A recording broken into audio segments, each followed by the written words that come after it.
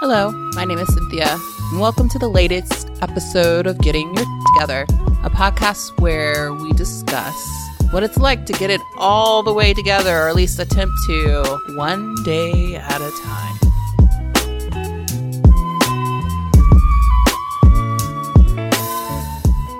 Hi, everyone. This is Cynthia. I am joined today by Kristen Feemster. So she is a personal trainer and therapist that practices out of North Carolina. Today, we are going to be talking about recovery, health, and then how it can also manifest or change your career path or trajectory. So welcome to the show. Thank you, Kristen, for joining. Hi, thank you for having me. Glad to be on to chat with you today. Thank you. Typically, how I start my show is that I like to pass it over to the guest and have them just give a quick little rundown about themselves, like who you are, what you do, and things of that nature. Gotcha. So like you said, I'm a licensed marriage and family therapist practicing in Charlotte, North Carolina, and I'm also a group fitness instructor and personal trainer. With that, I've combined both therapy and fitness together to create my business, Believe, Be Free, Be Well. It's a private practice that blends mental health and physical fitness together for a more like holistic approach. So clients with me can not only do traditional therapy on the couch, but we can also make their therapy sessions more active, whether that's walking and talking or, more physical movement than that.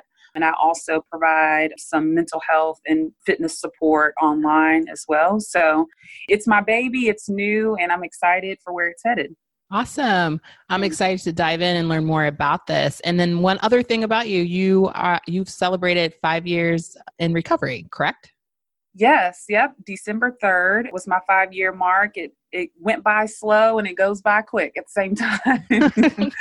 So I'm just happy I made it literally, one day at a time. Like I had somebody ask me about my milestone and like how I feel about it. And usually I get like, squirrely around my milestones, but 5 years felt good. And then it was just like, okay, back to, one thing at a time and just not letting it overwhelm me, because it can be when I think back to everything that I've been through, both before I got sober and, to get into recovery. There's just a lot there. And so it was great to reach that milestone for sure. Yeah. And I'm personally in awe of anyone that has made it past. And 5 years seems like such a long ways for me, especially since I just had my 1 year on the first. So Congrats. Yeah. Thank you. But with that being said, I know that when we were talking initially about setting this interview up, that you mentioned that your recovery was one of the catalysts for you when it comes to your current career and what you're doing now. So I would love to hear about your recovery story, or anything that you were willing to share, your rock bottom, if it was a series of rock bottoms. How did you end up getting there? When did you realize? What was your breakthrough? Things like that. Yeah, sure. So I guess just some backstory on me in the fitness realm. I am a former athlete. Basketball was my sport from age 5 when my parents put me in rec league all the way to college. And so that's pretty much that's all of that is a part of my story, my journey, my addiction, my recovery kind of just stems from that identity, I guess you could say, and that experience. So I was a pretty good basketball player in middle school, high school, and would say that, not necessarily to say that being good at a sport led to like drinking more, but I did play up. So in 9th grade, I was on the varsity team. And so just naturally, I was with older people that were doing things that, 14-year-olds don't necessarily get access to at that age or whatever. And so I would say early on, my drinking really started with just socially towards the end of high school. I had one foot in rule following and another foot in risk taking. And I kind of just played both sides a lot during that time. And so it was never really anything too crazy. I was like the mom of my friend group in a lot of ways. But that's probably where, my relationship with alcohol started. Socially, like most people would say, I didn't have that I knew from the first time I drank it type epiphany necessarily, but I definitely enjoyed it and was social and liked to have fun. And so that was a part of that. And I mentioned basketball because I think that, me having something else put my energy into and my focus and to give me purpose throughout high school and college really kind of helped keep me within a safe boundary with partying and drinking and that sort of thing. And so just, I guess, naturally my drinking increased in college, more freedom, no parents, living by myself, with my friends, becoming of age, all of that stuff kind of just contributed to my drinking increasing. And then I would say that the turning point, which really all of this is in hindsight. I don't think at the time I was like, you know what, I think I have something going on here. It was just kind of more so a gradual. But towards the end of my college career playing basketball, I had some life happen. I had a friend whose father passed away tragically, just things, life kind of happening a little bit more than my safe bubble, I guess you could say. And so I was overextended as far as being a student and an athlete. I was the president of every club and sorority, everything that I did, I was kind of like the leader of it. I was the captain of the basketball team, the president of this, the president of that. And all the while, my identity with basketball was coming to an end my senior year. And so I think something that I like to emphasize with what I do now is that not a lot of athletes get support in what that transition looks like from being a part of a team and having a goal, a long-term goal, community, not feeling like you have people with you to do life and all that kind of stuff. And then as soon as your season's over, it's like, all right, well, we'll see you sometime. You know what I mean? There's really no like safety net or anything. And so I noticed that my drinking increased with that. So I went from having structured scheduling all throughout the week, purpose, and everything kind of spelled out for me to free time, no accountability, no need to show up anywhere for practice or anything like that. And it was an adjustment. I was like, wow, every day feels like the weekend now, And so that was another point where my drinking increased again, coping with that loneliness and what's next type deal with that. And so I would say that from that point, I did get sober young. Thank God I got sober young. But from that point, when my basketball career ended, up until I got sober, I struggled a lot spiritually, emotionally, with just understanding who I was and getting clear on what was healthy for me, whether that be relationships or my eating habits or my relationship with exercise itself and what it represented. All of that was really just barely hanging on, and because I did have, I guess now people might say my pride kind of helped me out, but just my drive to like be a successful student in grad school, I was able to, continue grad school, graduated with straight A's. I mean, it was that kind of dichotomy, right? Like on one end, I'm struggling, and on the other end, I'm like successful. And like, how long is this going to last? Like, how long am I going to be able to play both sides like I've been doing my whole life? And so I would say to your question of like a tipping point, I would say that was probably towards the end of my drinking is I started to realize that the consequences were real. I didn't have, like a DUI, or I didn't have anything external. Most of my consequences were internal. But I kind of got to a place where I was like, you know what? I can really see that happening to me. It's not just a movie. It's not just, alcoholism runs in my family. It's not just what happened to so-and-so in my family. It's like, I can really see me getting a DUI like tomorrow, you know what I'm saying? And kind of really taking that in and also seeing my potential. So this whole time I'm like balancing being successful with, letting loose a little bit, quote unquote, or, and then getting to a point where I was like, this isn't working out. I'm stagnant. I'm not growing. I'm miserable. I'm depressed, isolated. All the things that make me happy are no longer present in this current state. And I just felt like I was at a crossroad. Like, you can either continue down this path and from, just your family, from other people where that ends up. I was in the mental health field at this point. I know where that heads. Or you can go this other direction and try to like put your heels in the sand and just see what you can do. You know what I mean? And so I just decided, it wasn't overnight. I think probably a year leading up to when I actually got sober, I did a lot of searching online for other people in recovery, specifically like sober Black women. Like, I would search the hashtags and just wanted to see somebody brown, like, living life. I don't know what I was looking for. I was just looking for like some hope, I guess. But there was a turning point where I was like, okay, I really have to start saying yes to getting help elsewhere. And so I would say that my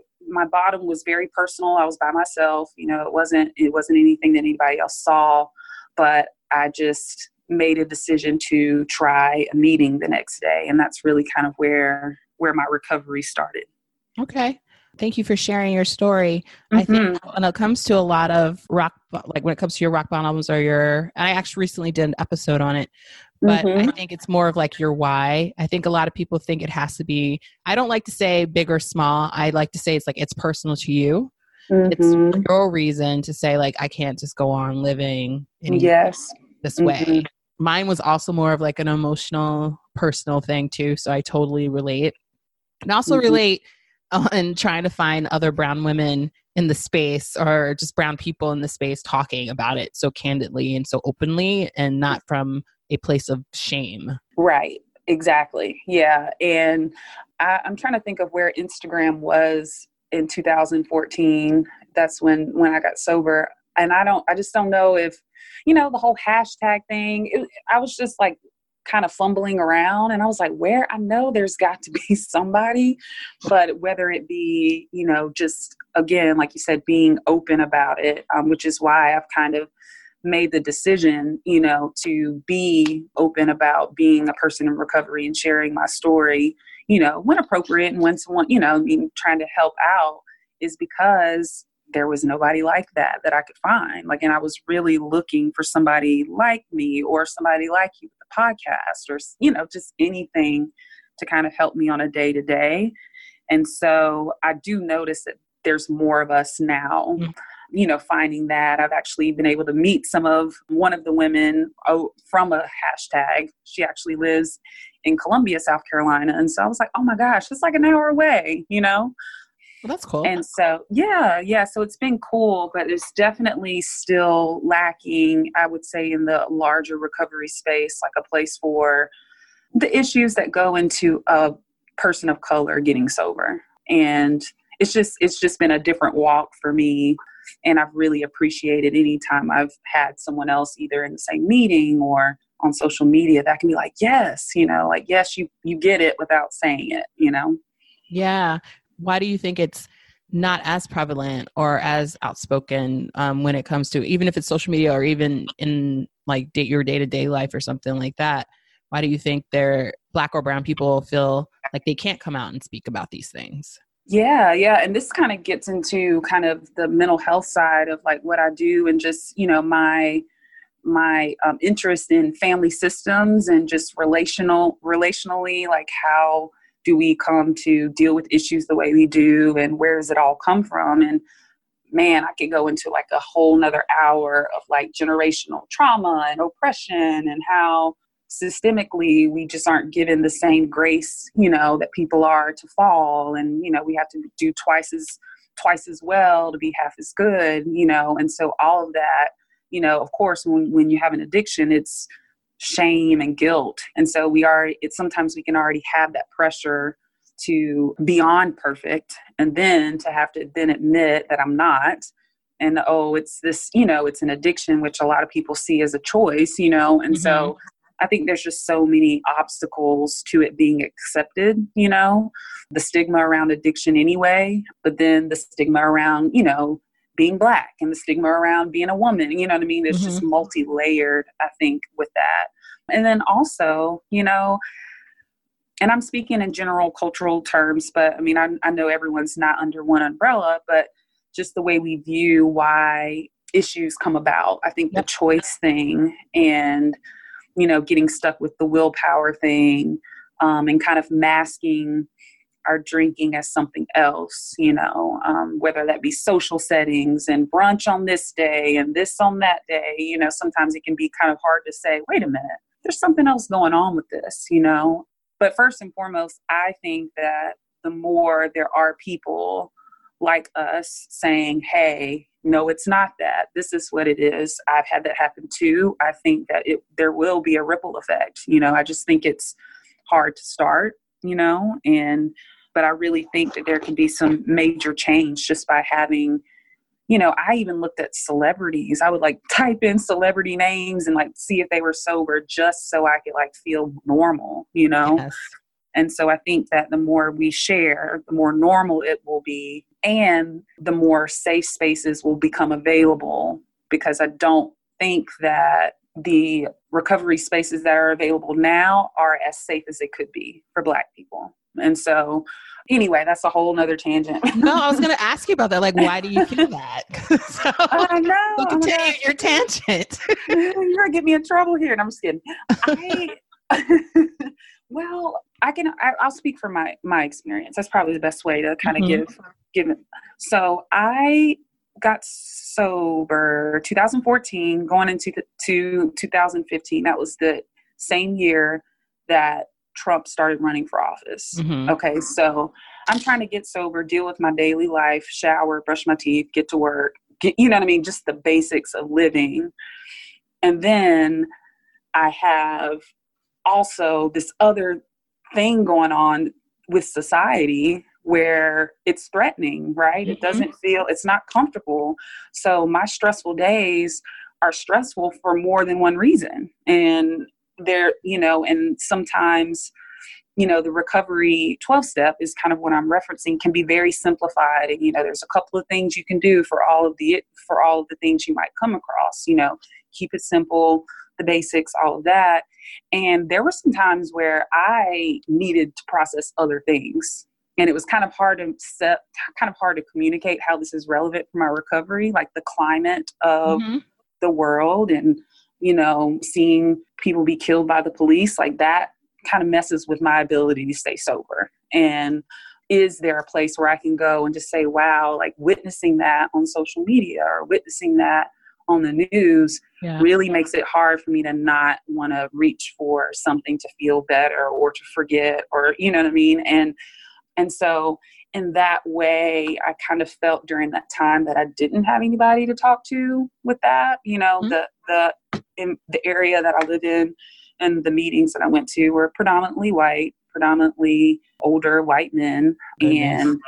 And right. So it's just kind of like I'll share, there was like this one meeting. It didn't happen always, but I definitely, and I would like to say that if someone else feels that way, do not feel bad that you feel triggered by things that you feel triggered by. I think that was something. I went to a meeting and it's something that happened that day. I don't remember if it was somebody being killed by the police or if it was like something political, but something just wasn't sitting well with me. And it was a Monday and I was going to my home group and I was like, I just don't want to go. I don't want to see, you know what I mean? Because you can never really tell who's, something about it. I just needed to not have to be around. I needed to be around people of color that day, period. And I knew that wasn't going to happen, but I went anyway because I was going to, it was my home group. It was expected. I had a sponsor. She was going to be there, all the things. And I sat maybe for like 25 minutes and I didn't make it. I left. I ended up leaving. Yeah, I ended up leaving because it's just like recovery teaches you that when something's disturbing you emotionally, you need to tend to it. I mean, I think that's part of my issue is that I would have things I felt uncomfortable with, but because I was too busy people pleasing, I would ignore it. And then now I'm miserable and now I'm in a toxic relationship and now I have poor boundaries and I haven't said no to anything and I'm overextended. And so it was in that I was just like, I need to leave. I would feel much better and not tense and frustrated if I would just leave this meeting, you know, and I did go back. That didn't kind of like deter me from the whole program, but it was just, that was one of those moments where I just wish there had been like 50-50 in the room, or just somebody to kind of feel like you weren't alone, which again, that's what recovery is about, is being connected, and, or part of it is about being connected with other people. And so that, I think your original question was, why do I think it's not always safe? And I think that's part of the reason, is that the topics and the challenges that we face on a day-to-day, where can we process those in recovery? Where can we like talk about how hard it is in recovery? Yeah, I'm totally with you. I live in Brooklyn. And it's so funny here because Brooklyn's quite diverse, but when it comes to the meetings, it can be pretty segregated actually from time to time, more than you would expect. There is a mix in certain ones, but I know for me personally that was something that I sought out was, you know, I needed people that looked like me. I needed people that I could relate to as I was going through that, because even though New York is a very liberal state, there's still stuff that comes up and happens. Stuff with Trump, stuff at work if you're dealing with corporate and you're a person of color. And it's like, in order to really like, and they're always like, get everything out there, get it all out there. And it was like, I felt in a way that it was hard. And maybe this is just me being in my head, but I really identify with what you were saying. It's like it was kind of hard to get stuff out or dump when I was surrounded by people that didn't necessarily relate to where I was coming from. And I felt like it was just like a mirror reflection of like my job in corporate America, where I'm usually like the only one. Yes, very much so. That's kind of, and it's so crazy that you say it was like that up north, because I would, at least for me mentally, I would be like, I bet it's not like that up north. I bet they have more diversity. And I'm sure it is different, but I just always kind of fantasized about, you know, how meetings might be in other parts of the world. But I think that, you know, just like with anything that was created, 12-step was originated in the 1930s. I mean, anything that came out of that time is going to have that, you know what I mean, it's going to have certain components to it. And so that is the case for 12-step. That's the case for religion. That's the case for a lot of different things, you know? And so I think that, I don't know what it looks like. I don't know if, I hate to say integration, but I don't know if more diversity, I guess, within that space is possible, or the answer, or whether there's something else that's going to come about for people of color in recovery, or interested in getting help for recovery, and like that being like a specific need and not just kind of clumped together with the general recovery journey. I think it's unique for sure. I know it's unique. So I know you mentioned something. I'm just going to go back into what your story a little bit. I know you mentioned something similar about your relationships when it comes to just like your body, you and food, you and your exercise. Is this something, because I read a lot, but what I've noticed that they were saying is that typically it's not just like one underlying like addiction. Usually there's multiple.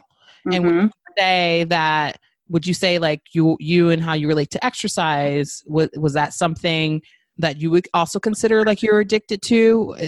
Or was it like you and your like relationships and how you related to people, the type of people that you related to? So there's a couple of things there. I would say more so when it comes to exercise, I would see that more so for me. Now there's people definitely struggle with over exercising, almost to like a disordered side of things, or, you know, but for me, I think that I had to relearn what being active meant, because I had been, you know, being an athlete, I had in my head what it looked like, you know, in order to play college basketball, that meant you practice for 2.5 hours a day. Okay. Well, now that I'm done playing back, you know, I mean, and not all of it was just like, you know, sprinting back and forth, but that was kind of like the thing.